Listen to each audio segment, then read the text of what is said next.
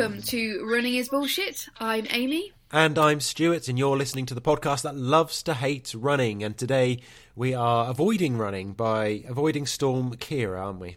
Yes, we are. Unless you're doing the Cardiff to Brecon Ultra and any other races this weekend, but I suppose especially if you're doing an ultra marathon and you've got to be out in it all day, do let us know on social media if you've had to run some awful race in this weather and how that went down. Bang, we're getting a call to action in there nice and early. I like to hear that. Yeah, straight away. And I just, I take pleasure in other people's pain, so I want to know how awful it was while I sit here nice and warm. Yeah, if you've done a race this weekend and it was fine, if the weather wasn't too bad, we don't want to know.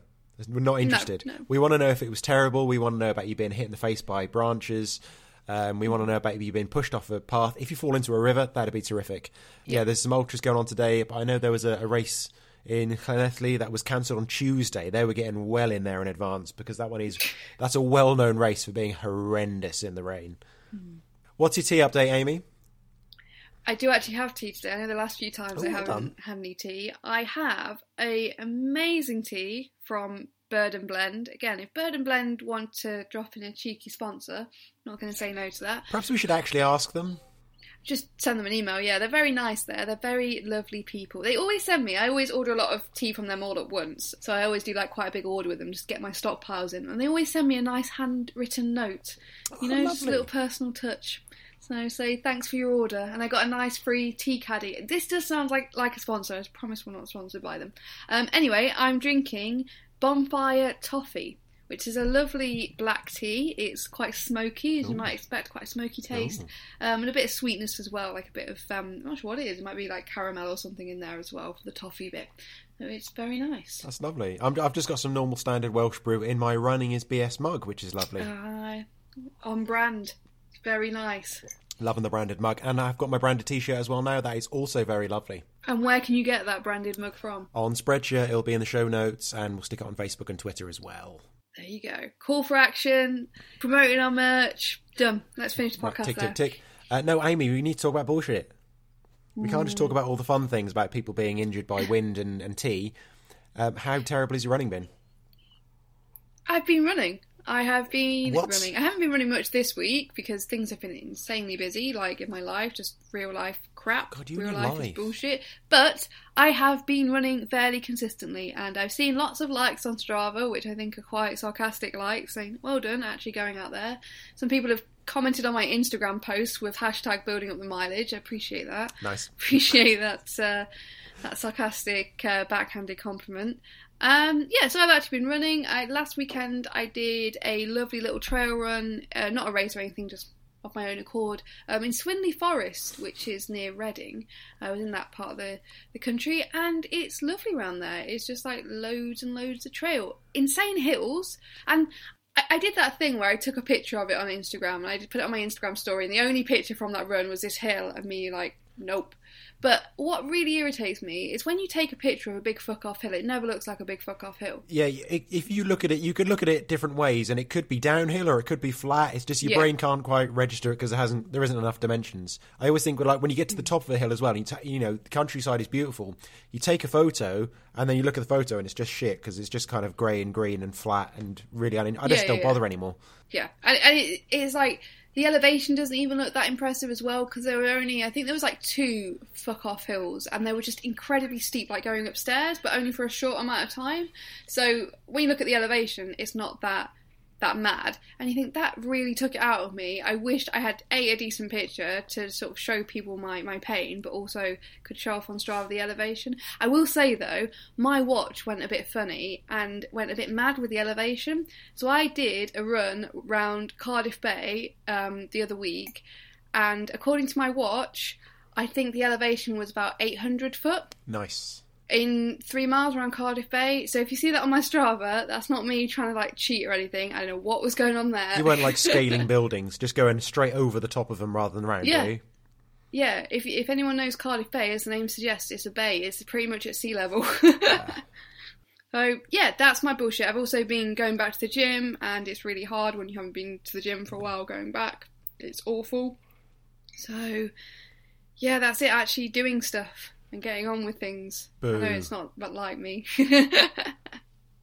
What's your bullshit been then, Stuart? Well, I have now joined the club and I've fallen on my arse during a run. Hooray! It's completely deserved. Did a long run the other week, and we went up and over a really big hill. And on the way down, it was just basically just mud on the way down. And because I can't resist running quick down the hill, I went for it. It's like, yeah, I'm just going to enjoy it. And I hit a grassy bit, didn't see the slippery mud. Feet went out from under me, slapped on my back, and slid about 6-7 feet down the hill as well on this mud. And before I'd even stopped sliding, I was laughing to myself. And the first thing I did, I kind of rolled over, looked up, and the people I was running with SBC and Paul Cole, and they weren't even over the crest of the hill to see it. And I was really disappointed. The thing I was most disappointed about was the fact they didn't even see it, because it would have been hilarious. Oh, I can see you've put a picture in the show notes. That's pretty spectacular. Yeah, I think that'll be on the cover of the this episode as well. And yeah, it's pretty good. There's mud all up my back, all on my arms. And obviously lots of people are making the, look like you pooed yourself joke, which is, you kind of have to if you've got brown on you. But frankly, the brown is too light brown. And it starts on my arse and goes up my back. And I don't know how people are pooing if that's how they're doing it. Those sort of falls as well are usually okay because it's so muddy you don't hurt yourself. It sort of cushions you a bit. Like I've done trail runs before where it's taken my feet straight from underneath me and I've fallen on my side, but it hasn't hurt because it's just been so muddy. Yeah, I didn't think this hurt until I was at the gym a few days later, and I'd kind of thought to myself my neck hurt a bit. And I was just at the gym doing some stuff and I was just complaining about my neck, and SBC just said, it's because you fell over. And I laughed and we're like, oh, well, actually, no, it probably is, because I landed square on my back, probably whipped my head back a bit. So, fuck it, yeah, that's me done in the gym, and then I skipped Thursday as well. So that was a great excuse. You got whiplash. Yeah, absolutely. But there's blame, there's a claim. Just yeah, but that's myself, so probably not. Yeah. I had because of the storm today, I did my long run yesterday, hated it, just really, really hated it. I got someone to give me a lift to park run, ran home. I ran a really stupid way home as well, because I thought I'd go along one path, and it's a really nice path, but it's next to a dual carriageway, which is awful. Right, yeah. And then instead of just carrying on up the path, I went through the woods, and the woods has got like 4-inch mud all the way through it. So I had to kind of tiptoe my way through, because I still had a few miles after that. I didn't want soaking wet feet. So I had to tiptoe through all this fucking sticky, nasty mud. So I was soaking wet. And then after that, there was a big hill to go over as well. And I was like, why? Why did I choose that way home? I chose basically the worst way I could go home. So I'm pretty miserable. And this week was supposed to be my easy week after I've had about 8 weeks. I've been quite impressed with myself, actually, if I do say so. I've built up like 8 weeks solid progression. I thought, right, I need one just to drop down. But I only dropped down about 10k, which is probably not quite enough because I'm still pretty tired. So, the planning is going pretty well. Obviously, I'm still injured, but that's just normal. That's fine. That's just how things work now. That's what I would say. That my week's been my drop down week, even though I've only had 1 week of consistent running. This week's been my drop back down. Don't want to go too crazy. I was thinking of going for a run later though in the storm, because I was supposed to run yesterday and it didn't work out and all this. So I thought, you know what, I'll go for a run today. And for some reason, when the weather's awful, it sort of spurs me on a bit more to go out for a run. I just want to punish myself. I don't know why. I'd probably talk to a therapist about that, but running in really strong wind is quite fun though. Like if it's soaking wet, it's a bit shit. But when it's really windy as well, it's quite funny. Yeah. So I am thinking maybe either this evening or first thing tomorrow morning, because it's also supposed to be awful tomorrow morning. So I think it's supposed to be a bit windier tomorrow. So maybe. Good idea. So let's catch up on the last episode. Yes, so Rachel Bentley said, just to let you know, I'm absolutely fine regarding running in a field with a bull. Phew. So Rachel Bentley sent us this, she just sent us a picture as well, didn't she, of her next, was that Rachel? Yeah, yep. Next to a sign about a bull, but nothing else. So we were a bit concerned that whether she made it out alive or not. She says, I survived to run another day, 14 miles today, no bulls but lots of mud. Proper cross-country, no tarmac in sight. Don't think that's proper cross-country then, if there's not a little tarmac path going round a field, Rachel. I think you're mistaken there. We've also had loads of great feedback about Maud and the Run Equal campaign. She was our guest last time. And, the fight very much continues. Danny Norman posted a great thread about this on Twitter, and he really brought in the trolls, and that was fun to see. I'm glad to he attracted them all rather than us. My favourite response was, have you spoke to any women who run the races? The majority don't care, lol. The men are more bothered with the equality than the women. Fucking hell. Oh, I love that. I love that sentence. Men are more bothered with the equality than the women. Yep. That's fantastic. I love it. That's an amazing. I want that printed on a t-shirt. I love. Have you spoke to any women who run the races? The majority don't care. Oh, so they've spoken to the women, have they? They've spoken to the majority of women. I love how people do that. Oh, well, why don't you speak to some people? Because no one cares. Like, oh, so you've spoken to people, have you?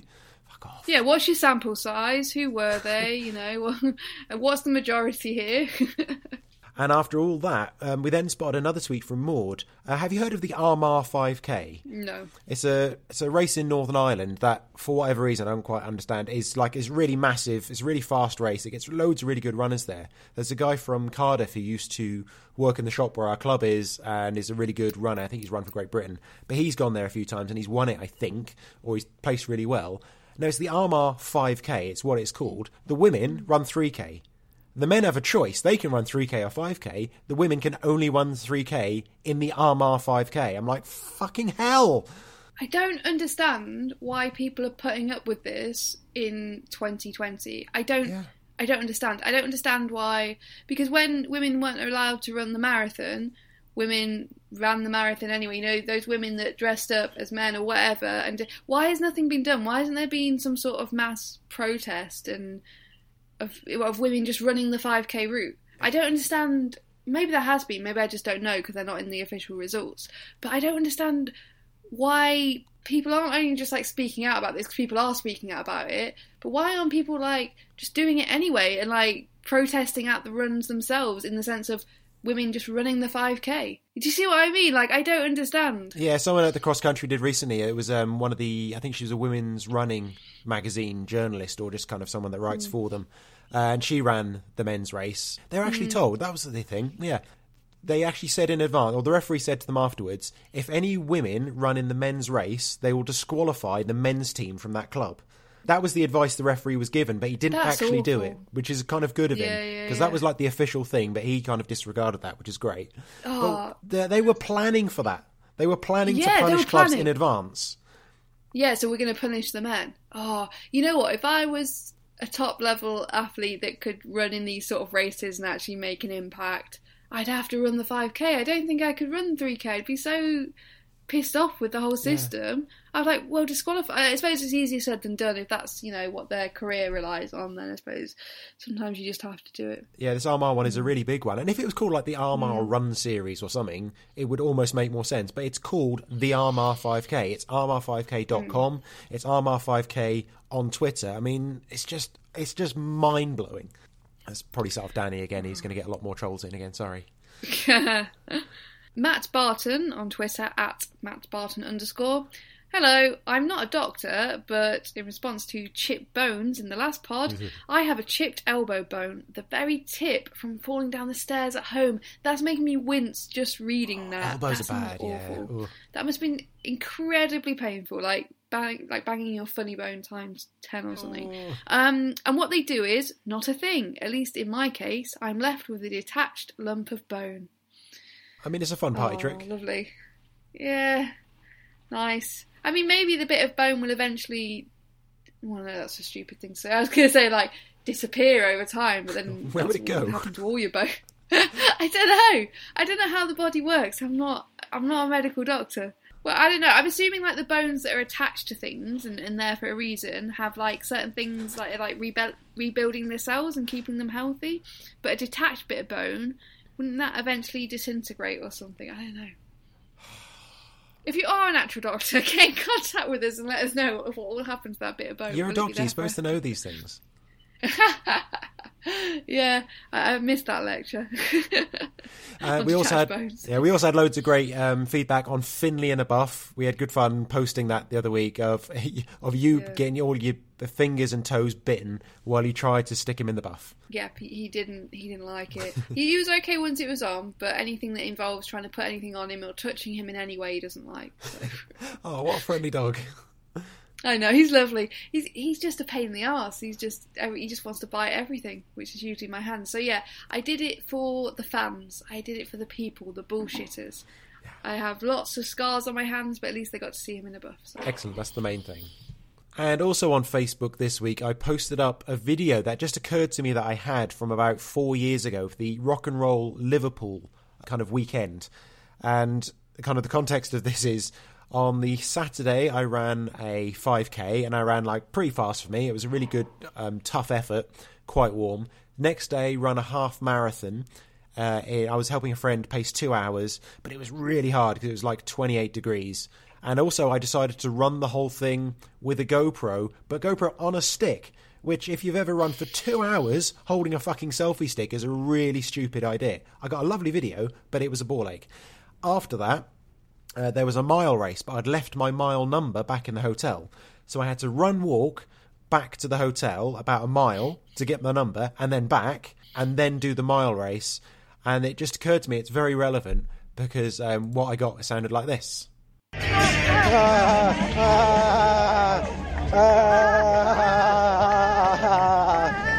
Ow.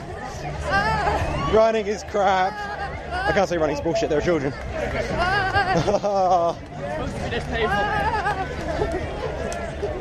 Running is bullshit, running is bullshit.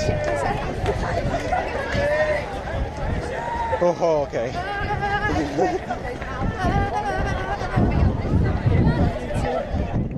That should be the new theme tune for the podcast. It could be, yeah, that's lovely. Running is bullshit.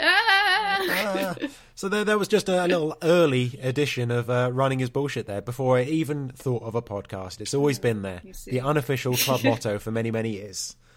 Onto Twitter, B Roberts at BBRoberto_. It says, constant spitting and snorting snot out of nostrils in races has bugged me today. Unhappy face. Hashtag bullshit. Nice. Yeah, are you a snot rocketer? No, because I don't think I could do it. I think I'd just end up... and this is, you can't do this in summer races, I'm the blow my nose... I think we had this conversation before. I blow my nose on my sleeve. Oh, so... God, yeah. Oh, fucking And then hell. I roll my sleeve up. Again. So, but you can't do that in summer races, but usually I don't need to do that in summer races. So it's, in the winter, you got your sleeves, blow your nose, roll it back up, it's alright. In a dire situation, blow it on the t-shirt. If you've used both sleeves... use the t-shirt. I mean, I already think so little of you. I can't get into this again. Anything's a tissue when you're running. Fucking hell. If someone running in front of you with long hair, well, you crack on. Anything's a tissue. Yeah, disgusting. Fiona Warland at fee_fong. She says extortionate booking fees for online race entries are bullshit. And she's forwarded us an image here from it's like a series of races in Blenheim. There's a 1 mile race for under 15s, which is a tenner. And, well, there's another couple of entries there, but the fees come to £8.28. But I think it's because they've used Eventbrite. And I think a lot of people are using Eventbrite for things recently, but Eventbrite is not good for running because it's not the point of it. It's supposed to be just like a ticket for an event, and it doesn't get all the information that you need for a running event. And also, what annoyed me about this as well is there is a Blenheim 7K for £18, and there is a Blenheim 4 miles for wheelchair entries, which is also £18. But so there's a 7K and a 4 mile, which are basically the same, but not quite the same. Why are they using different measurements? So she said as well, the 4 mile and 7K race will start and finish from the same point at the request of our timers. This means the 4 mile and 7K routes will not be the exact distances, but a bit further. What, a bit further than 4 miles or a bit further than 7K? Why are you mixing these up? And why, if it's the same start and finish, I don't understand it. Why aren't they letting the wheelchair racers go earlier like every other race does? Just let them go earlier in an early wave, and then 15 minutes later or whatever, then you set off everyone else. No, I think they are racing separately with the same start and finish point. It's just that one is measured at 4 miles and one is measured at 7K. And it's blowing my tiny head. Oh, I don't understand that. It's weird. It's really weird. But yeah, that's the problem with Eventbrite. Because you can add the fees on separately. There's always going to be fees in there. But I'm pretty sure on Eventbrite you can either hide the fees and kind of incorporate it into the cost, or you can show it's extra, and I think just put it into the cost so people don't see it. Yeah. Yeah, I actually think, what am I paying for? Yeah, if you pay extra fees, it just seems a bit shitty to see it there as an extra. I think if it's just in with the cost of the thing, people won't notice it. But yeah, don't use Eventbrite for race stuff. It doesn't. I was going to say, yeah, I've never actually used Eventbrite for anything you actually have to pay for. Like, everything I've used Eventbrite for has been free tickets for stuff. So there's also a fantastic Facebook running post doing the rounds, because those posts you see on Facebook about running are always really insightful and interesting. Yeah, you can tell. And you don't roll your eyes at them or anything. You really pay attention to them. So this is a sign, and it's from the Running Bible. A little watermark in the corner, so let's give them a bit of credit for their image. I mean, it's almost certain they didn't come up with this image or post it first. No. Let's just say it's a picture in a shop with sports bras, and the text next to it says, the average female runner's breasts travel a staggering 3.77 miles in bounce when running the marathon. Yeah, I had a few questions about this. First of all, I'm not sure if it's a real sign because it's horribly pixelated, but I'm not sure if that's just been saved and transposed a number of times. Secondly, what does that mean? They bounce 3.7 miles? Who's measured that? Who got the funding for that? Surely it depends on the size of your breasts. Surely it depends on your running gait. Again, citation needed for this. I need to see the research. That maybe that's an average. So they took 100 women with all different breast size and different gaits, and they measured them, and on average it was 3.77 miles. But then what do you do with that information? I'm not sure. Yeah, I mean, again, was that because they were wearing, that could be, perhaps if you're not wearing a sports bra, perhaps it's 8 miles, perhaps they were wearing sports bras, but I don't know. But I don't know. I assume that means you need to buy a sports bra, but it doesn't say that still. So no. I don't know what it's trying to. It's just a really. If it's a real sign, it's a shit one. Also, it says the marathon, which always kind of concerns me that it's a non-runner, because it's like the marathon suggests there's only one. Yeah.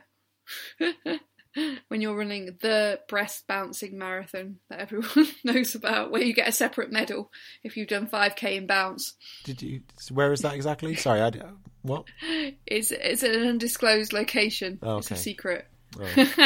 If anyone finds out, let me know. And we had a good post here as well. Fantastic initiative from a race here. The Swansea Half offering a no frills entry, which has got a £13 discount for those who don't want a medal or a t-shirt, which is genius. Yeah, I mean, I've spoken about Swansea Half on this podcast before because I've only run it once, a good few years ago now, but it was really, really good. And actually, I would pay for the standard entry with the extras because the t-shirt was really good, and actually the goodie bag was fantastic. For the amount you pay, I thought it was a really, really good goodie bag. There was no shit in there. It was like a nice mixture of food and like some anti-inflammatory tablets and stuff like that. Relevant stuff for running. Was there a leaflet for a local garage? There wasn't. Really? It was all relevant stuff. I mean, I think this was 3 years ago I ran it, so maybe it's changed. But at the same time, it's fantastic that for people who aren't bothered about a medal and a t-shirt and all that sort of thing, then they can just run the race. Because I suppose if you're a serious half marathon or whatever, then you just want to get your time, or you're fed up of getting t-shirts, then that's a really good option. Yeah, it was about 41 quid for this standard entry, unaffiliated, which is fairly expensive. But for 28 quid, no medal and t-shirt. I mean, also, as someone else mentioned on Twitter, the medal and t-shirt doesn't cost them £13. So in a way, that's possibly cutting into their profit margin a little bit as well. I'm not sure if that's how much that is, but that seems like just like a great idea. Because again, the Swansea Half, it's not a really small one. It's it's a fairly large half marathon. So for them to offer something like this is fantastic, and we definitely want to know about other races that offer this kind of thing to cut down on some of this waste.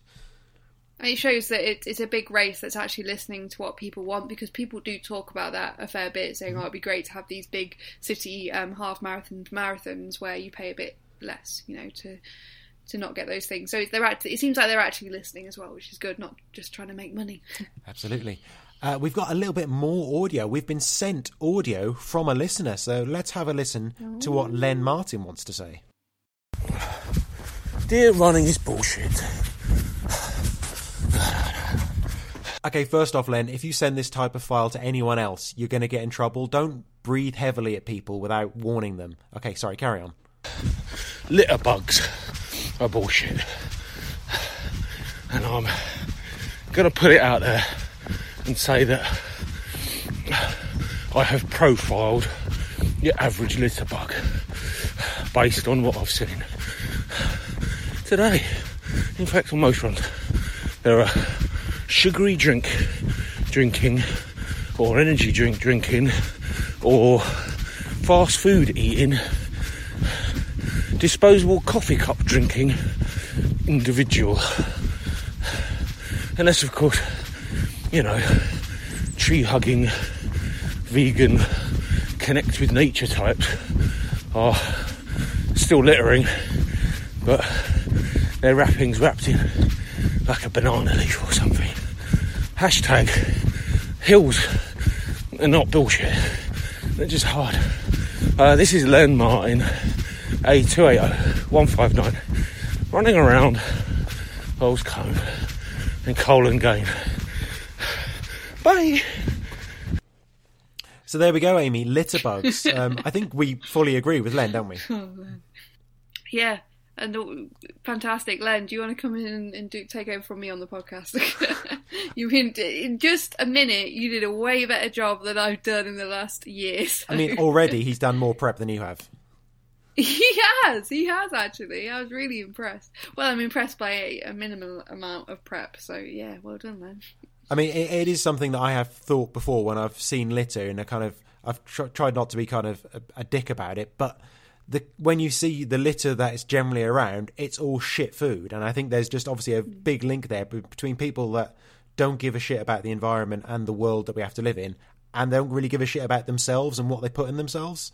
There's kind of obviously, there's a correlation there between people who just disrespect the world and themselves, and they just don't really care. I get especially annoyed when I see an energy gel, like a runner's energy gel, litter on the floor, because I'm thinking, come on, guys. Come on. Like, when it's not a race or anything, and you see, like, an energy gel packet on the floor, I'm thinking, this isn't London Marathon, why are you dropping your litter on the floor? But gives all of us a bad name, because it's obvious who's dropped it. And if it's nice somewhere out in the countryside, like, you've chosen to run there because it's nice, and so you're going to fuck it up for the person that comes running up behind you. Yeah. I mean, fucking hell. Don't do it. Len will be on your case. Len will be all over you. So thank you very much for sending that, Len. If anyone else has any thoughts they want to share with us, as creepy as you want to make it, frankly, send them in. We'll probably listen to them if they're good. These are people that have donated $1 a month to our Patreon. It's only a small amount. Go ahead and do it. These people have. It really helps the podcast. I'm not saying anything about them being cheapskates. It's fine. It's okay. They only think we're worth $1, but that's okay. And Finley in the background agrees with you. I know. Oh my God, don't even get me started. If you donate $5, I will shut the dog up while I read out your names. But seeing as you've only donated $1, you got to have the dog. Read the names, Amy. Come on.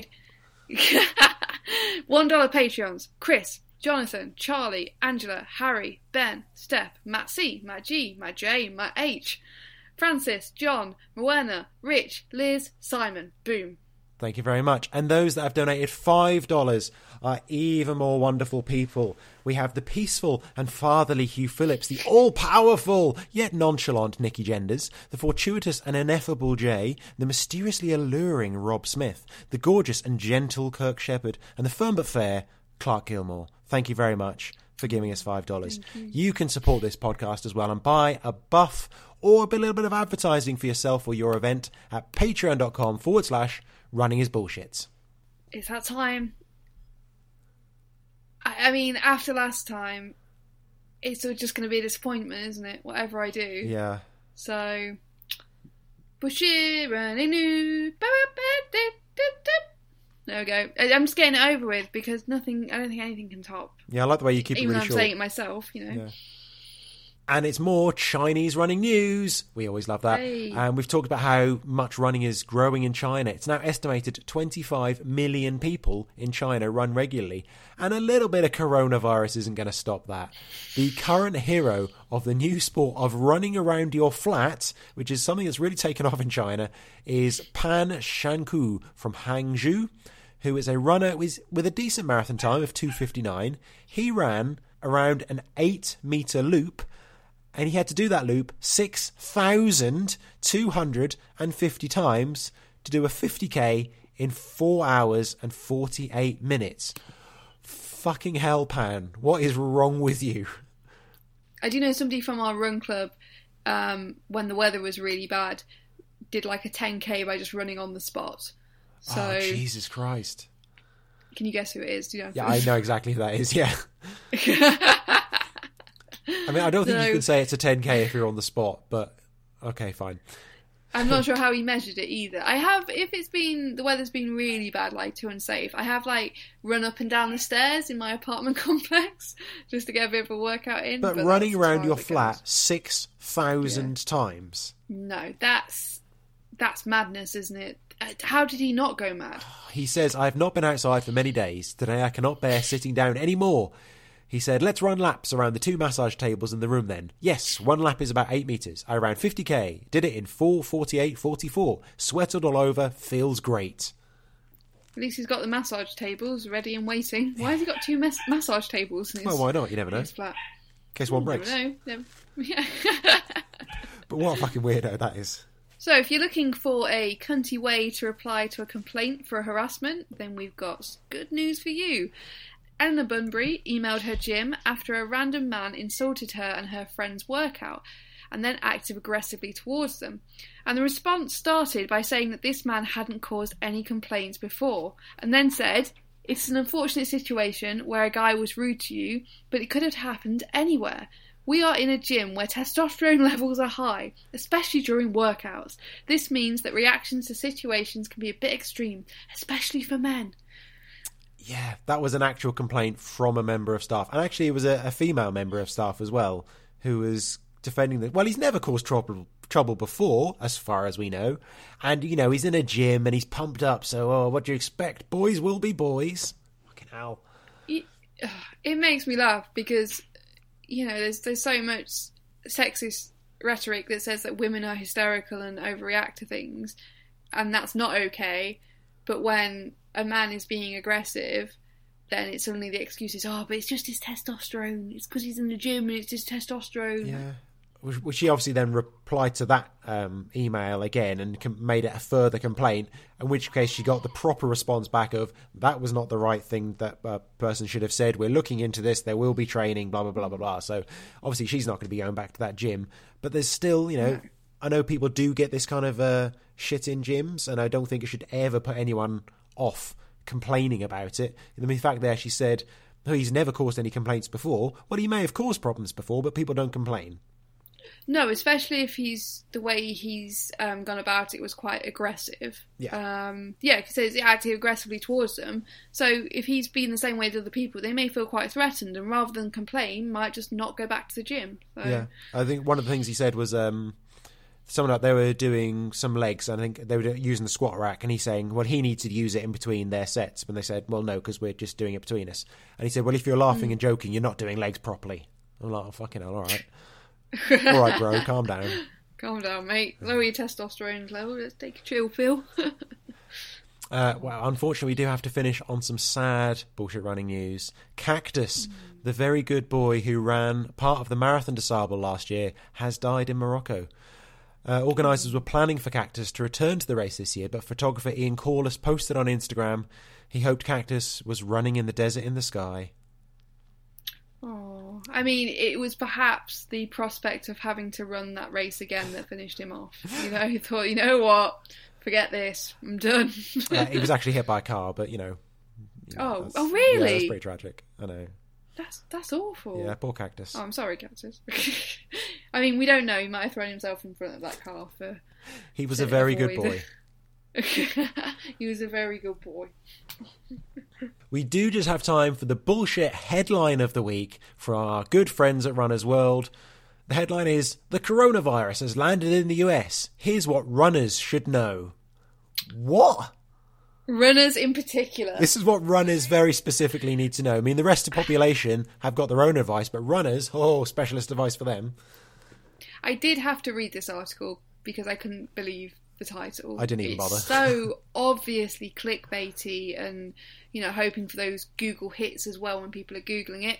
And basically it gives you exactly the same information as all these other articles do about coronavirus, which is like how it spreads and the statistics around how many people have died and all that sort of general stuff. And then it says that runners are less likely to become ill because they tend to be healthier, which is true of any virus in any situation.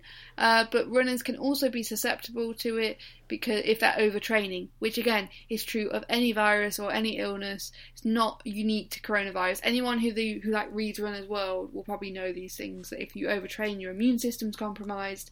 But as a runner in general, you tend to become ill less often. So it's so obviously like clickbaity. Yeah, it's people insane. are searching for coronavirus. Let's get on that train. Yeah, and it makes you think, oh shit, is there something about, well not me, but if you had slightly fewer brain cells, you'd be thinking, oh shit, is there something about being a runner that means that coronavirus in particular is going to affect me? Like, no, it's the same with any virus, any illness. You're more likely to get it if you're overtraining, you're less likely in general. Ah! Well, let's move on to something equally as bullshit and completely vital to all runners: shoes. Yeah, I mean, the great thing about when people first start running, there's this idealistic idea that all you need is a pair of shoes and you can just go. And we know that's not the case. Like, running is often presented as this really simplistic sport where you're like, you just get some shoes and you just go. But there's a whole industry around running shoes, and it can be quite daunting when you first start running, wondering what sort of shoes you should get. Did you do that whole going to a shop and having your gait measured for shoes? When I started, no, I didn't know that was a thing. No. I didn't really care. I just went in and I saw which ones were on sale and I put them on and they kind of fitted. I thought, yeah, that'll do. That's fine. I've never actually tried on shoes before I bought them. I've always bought my shoes online. I just hope for the best, and I just happen to be lucky. I'm quite lucky in the sense that my feet in general tend to fit well in shoes. That sounds weird, but most shoes I buy in my size, they just work. They don't rub. I've never had blisters. It just works. So I don't know. I've got magic feet. Are you buying the same shoes each time, or are you buying different brands each time? No, I'm buying different. I do. Hell. I do tend to stick with the same sort of shoe for quite a while, but I've gone through a few different brands. So yeah, I've never, in all my time running, I've never tried shoes on in a shop and bought them. Like, I've always just gone online and thought, this is the sort of shoe I want. These like the specs I want from it, and just ordered it and hoped for the best. And it's always worked out. You're disgusting. Living life on the edge. That's mad. SBC bought 3 pairs of shoes the other day, just online.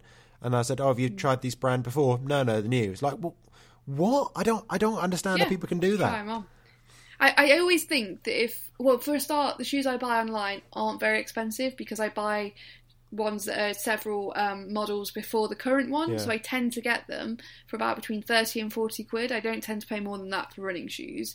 Shoes that are worth like 100, some up to 170, I get for like 40 quid. So I always think if they don't fit properly for running, I always buy shoes that I could wear in my day-to-day life. So I just think, I'll just wear them when I'm out shopping or whatever, so... To be fair, you don't run that much in them anyway, so... That's the other thing as well, is that, as I've told, I'm like one of those people that talk about bygone days, but I did used to run fairly often. I used to run, on average, 100 miles a month, which I think for people who are really into their running is probably about an average, 80, 100 miles a month. A lot of people are very capable of doing that. But I remember when I first started buying running shoes, certain shoe companies, not naming any names, but Nike, would say things like, you need to replace your shoes every 100 miles? 100? Or every 200 miles? I've seen 100 miles. I think 300 miles is the more frequent one I've seen. I think I usually see 500 or 1,000. I tend to just wear my shoes until I start getting like niggles in my feet, and then I change them. Like, I think... it depends on so many different factors. I mean, obviously the material of the shoe eventually does break down, so it's going to start hurting you. But you normally get like small aches before that, or you don't just get injured straight away. You'll get like small aches that tell you that you need to change your shoes. I don't think you need to go by... because I remember when I first started running, I had the Nike running app, and you could log how many miles you'd done in your shoes, so you could keep track of it. And when it hit like 100 or 200, it would tell you to buy new shoes. Yeah, well, that's bizarre. The point of the Nike running app, though, isn't it? To be fair. Yeah. That's why it's a free app, because it's telling you to buy things. Yeah, I don't know anyone that monitors the mileage on their shoes and then says, right, time for new ones, I've hit this number. I think it's just when your shoes are not quite right anymore. You feel it. When you had your first shoes, did you wear them for 3 years until they were worn out completely? Because I did. Because I didn't know to change them. I just thought, they're just trainers. They'll just, until they fall apart, they'll be fine. And then I realised, actually, they are compressing quite a lot. And then I got a new pair of shoes. I'm like, oh my God, these are so bouncy and springy. Yeah. I mean, the thing is, I do tend to... I buy really lightweight shoes, so the upper of the shoe tends to be really thin. So usually the upper goes before the bottom goes. So I usually get about 6 months out of my shoes. That's, if I was running like I was running, that's 600 miles on average. And that's fine. And usually the upper starts to get holes in it at that point, and then I replace them. I tend to buy quite minimalist shoes, not completely barefoot shoes. But I don't tend to go for a lot of cushioning because I find that it doesn't work well with me. I tend to get knee pain if I have too much cushioning because I think I'm not as aware of how I'm landing my foot. So I tend to go for zero drop, low cushioning. And in that sense, there's less to deteriorate, I guess. Yeah, I still don't know shit about shoes. 8 years in, I still don't really know what the different shoe types are and why you would wear them. And I feel I probably should learn, but as soon as anyone starts talking about it, I just drift off because I can't care. I think it's partly because I do that thing where I just go online and buy stuff. So I research what sort of shoes do what beforehand, so I know a lot about it. So the whole minimalist movement, minimalism has gone out of fashion now. So minimalist tends to be very low cushioning, but also anywhere between, I think it's 2mm and zero drop. So drop is the height difference from the heel to the toe, I think that's drop. Okay. But zero drop will be pretty much flat, which is what I wear at the moment.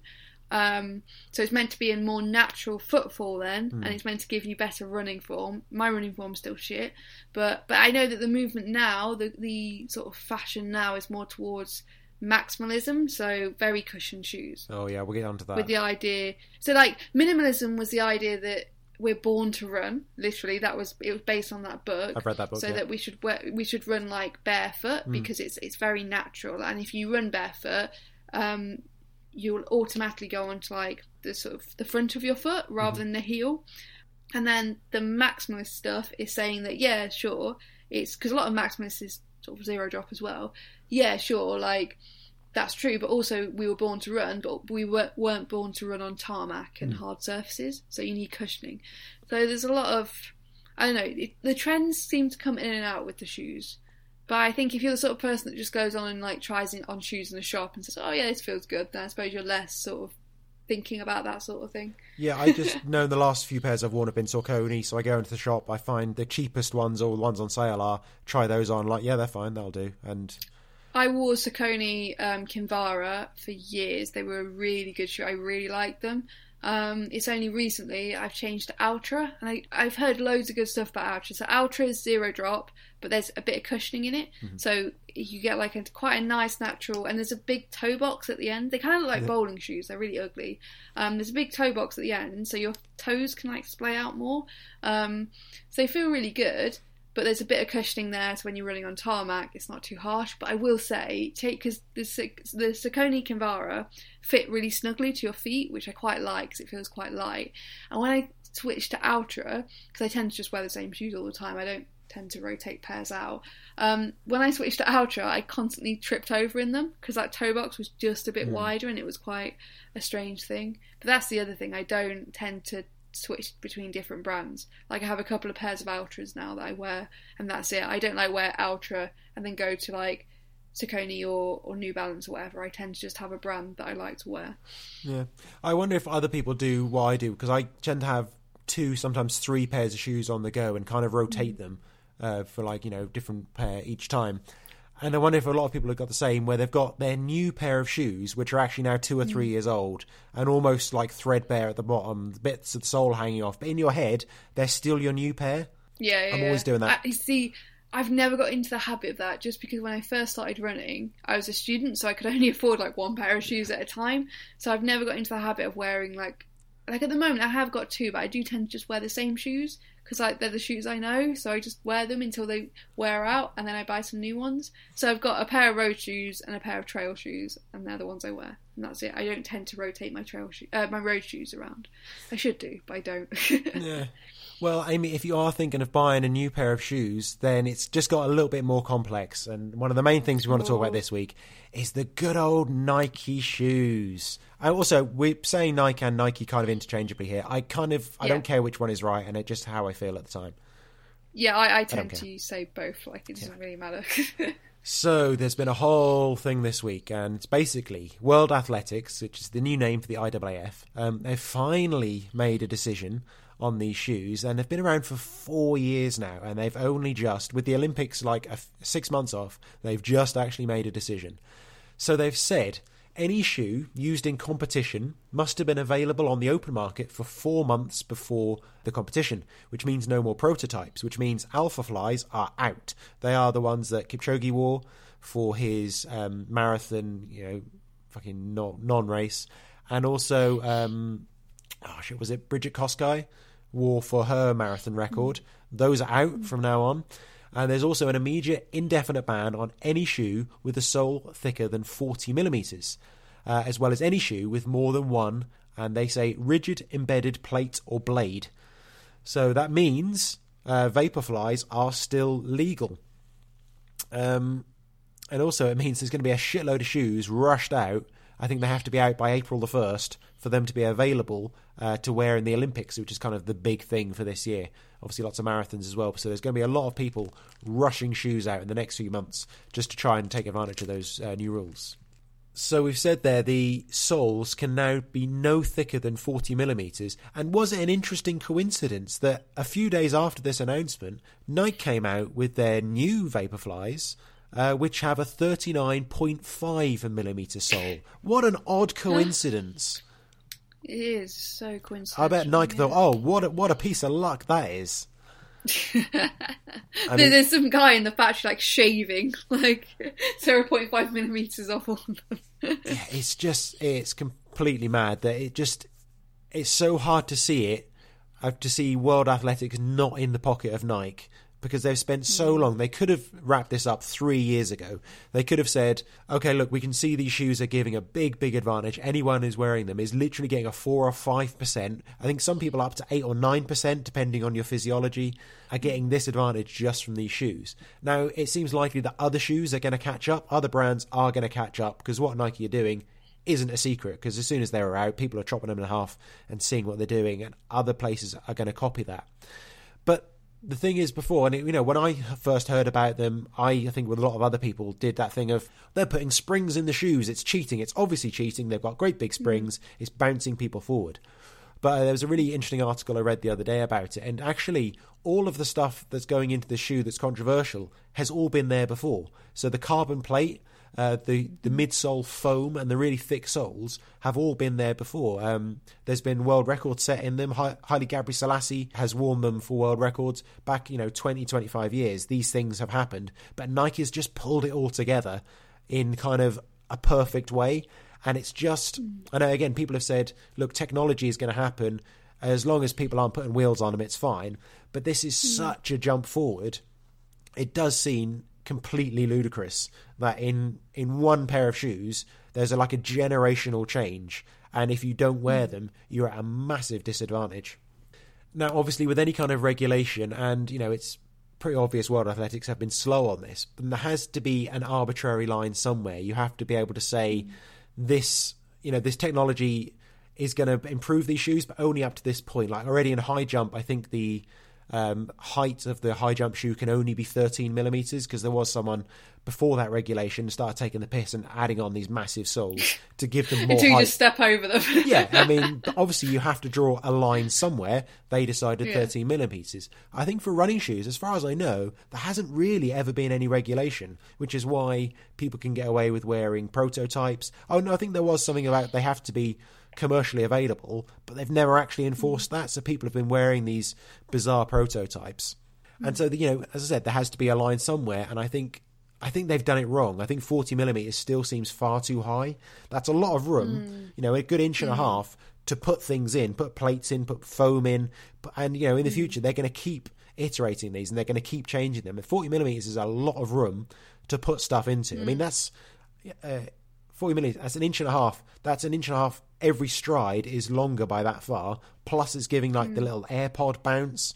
So your strides are getting bigger. You're using less oxygen.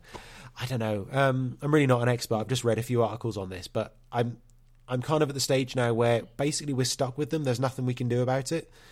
Because with the Olympics around the corner, loads of people have qualified with the shoes. And if you banned them retroactively, a lot of people would miss out on the Olympics because they now haven't got time to qualify.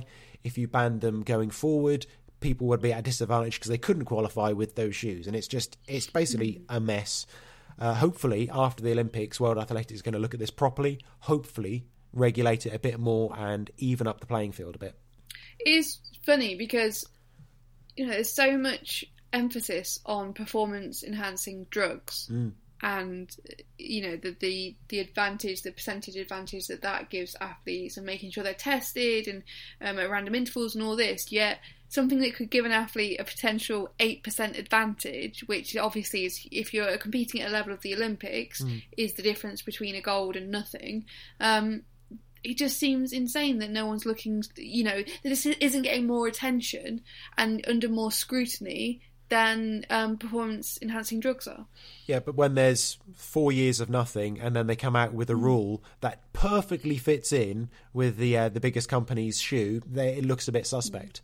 And one of the interesting things I liked from this when I was reading up about it was some of the comparisons with other sports and how technology has changed them and the way they dealt with it. Like back in 1998... the Dutch speed skating team, they came up with a new type of skate, which actually wasn't new. It'd been around for about 100 years, but it started being used in competition with had a hinge on it, so between the foot and the blade. And they won like half the gold medals. They smashed loads of world records in this Olympics. But everyone then started using them and everyone caught up, and now it's an even playing field again.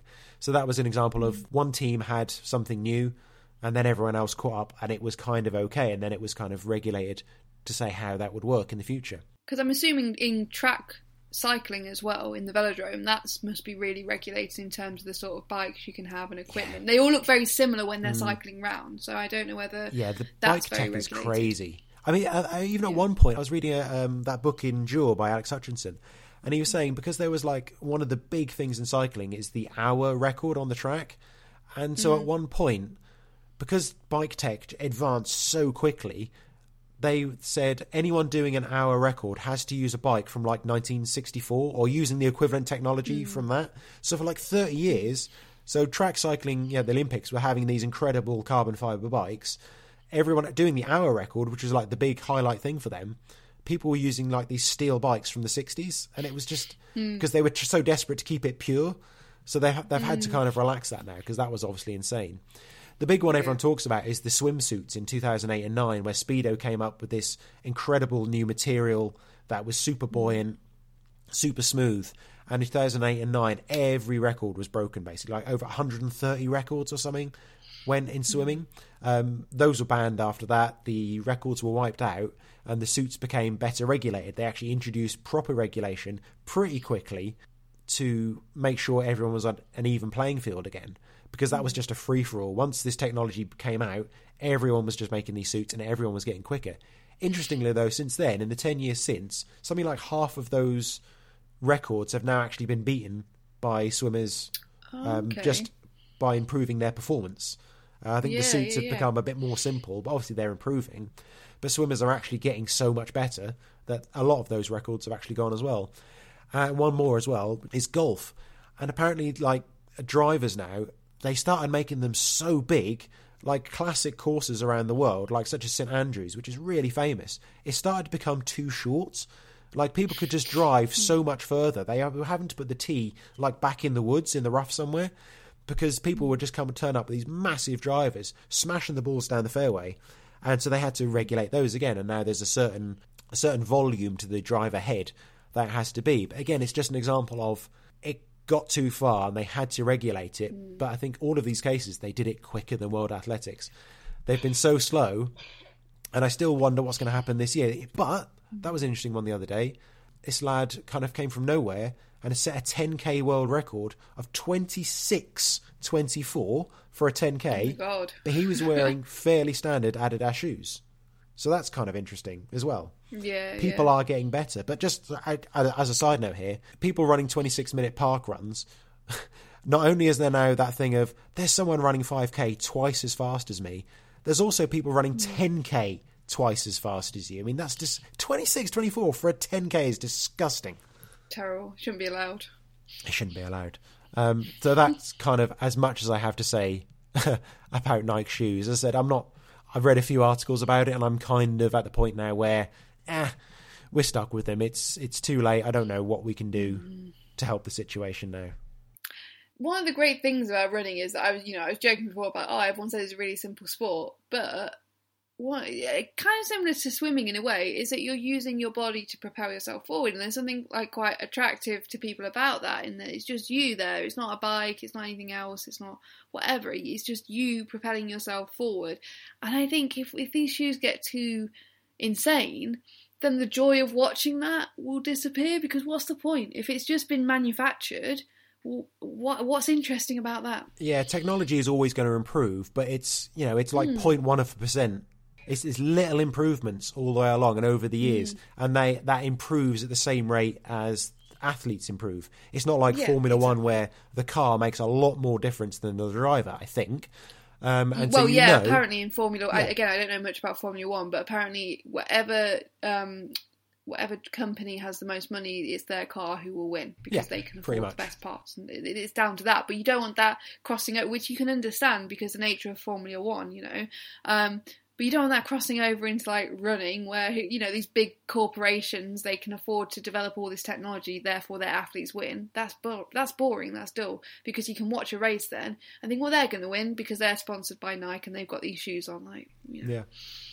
So we had lots of good replies on our Facebook post about this. Ian Edwards and Adrian Luscombe both pointing out what a dodgy company Nike are, and absolutely. Stuart Brandwood saying, the fact that literally every athlete making the podium at a major is wearing these shoes tells us either the shoes give an advantage or Nike are becoming a monopoly. Either way, it's bad for the sport, but brilliant marketing, because no one's talking about Salazar anymore, are they? Nope. Salazar who? Yeah, exactly. It's really put me off Nike as a company. I think they are getting really bad. Yeah, they were dodgy anyway, but it's dodgier, even dodgier. And I love how their shoes are always in those like really fluorescent colours when they're in the Olympics and stuff, so you can definitely make sure you can see. Yeah. Get around those Olympic branding rules, Yeah. Claire Sweeter Miller pointing out everyone else is making these types of shoes, and Nike have too much influence over the rules. Yep, absolutely, as we said. David Brown is mostly outraged by the price and durability, which kind of suggests to me that he just can't afford them. He really wants them, and he's desperate for them, but he can't afford them, so he's complaining about the price. Of course, Hugh Phillips is saying they're just as good value as his Disney races. But to be fair, Hugh has these next 4% ones, and for him, it's absolutely worth it because he's old and shit. Like, that's worth about 25-30 minutes to him in a marathon, so that's kind of worthwhile. I think that's a decent investment. And just in the last few days, have you seen the announcement, Amy? The Viper flies for sprinting, and there's middle distance shoes as well, and they look just as fucking stupid. They're kind of the black with the bright green on them. The sprinting shoes are currently illegal because they've got too many plates, but they're changing those, and they will get them to be precisely within the rules, which they've probably told World Athletics what the rules should be. So Nike are just having new shoes for every sport now, and they're all going to be fucking stupid. Oh God, yeah, I'm looking them up now. The ones with the spikes, the Viper flies with the sprinting spikes, that they are... You look like a real prick in those. They're awful, yeah. But that's the problem. I've heard people saying like, oh, but wouldn't it be great for someone to attack Usain Bolt's 100-metre world record with these on? I'm like, no, I want a runner to do that. I don't want a pair of shoes to do that. Yeah, why would that be interesting? Yeah, because of course Usain Bolt was obviously wearing a decent pair of shoes to run these in. He wasn't just doing a pair of plimsolls. But no one were talking about the shoes because they progressed at the same rate as the athletes did. Yeah, there we go. Shoes, eh? Can't live with them, can't live without them. Yeah, I mean, thanks. Good cliche to finish on. As usual. What's up next then in the world of Stuart? I've got a handicap 5K next week that our club does every year. That should be good fun. Are you coming along to that? No idea it was happening, so probably not, no. I will be coming back to club at some point, though. Yeah, I mean, I am building up my mileage. I was a bit nervous about coming straight back, because I thought, what if I can't run the 5K and I get left behind and I never see anyone again? But now I know I can still run 5K. I will be coming back at some point. Well, that's lovely. Well, you're moving next week, aren't you? So. Yeah, which is more difficult because I'd like to run to and from club, and I'm going to be further away, so I definitely need to build up the mileage. So we'll be hopefully next time we may even be in the studio. The much mentioned, much talked about studio. The whole reason why I bought this house was because it has it doesn't already have a studio, it will be a studio. That's the only reason. Wonderful. It's getting outfitted now by some experts, yeah?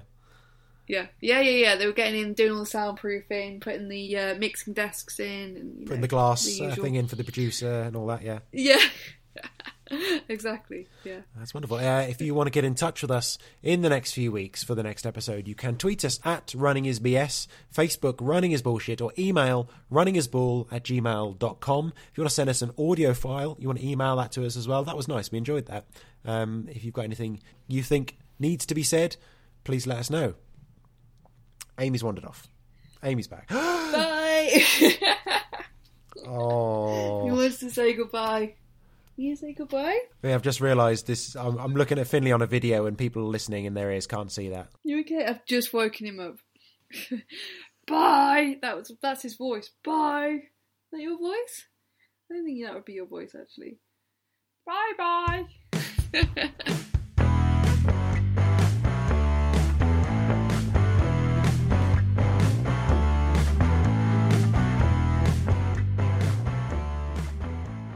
Anything's a tissue.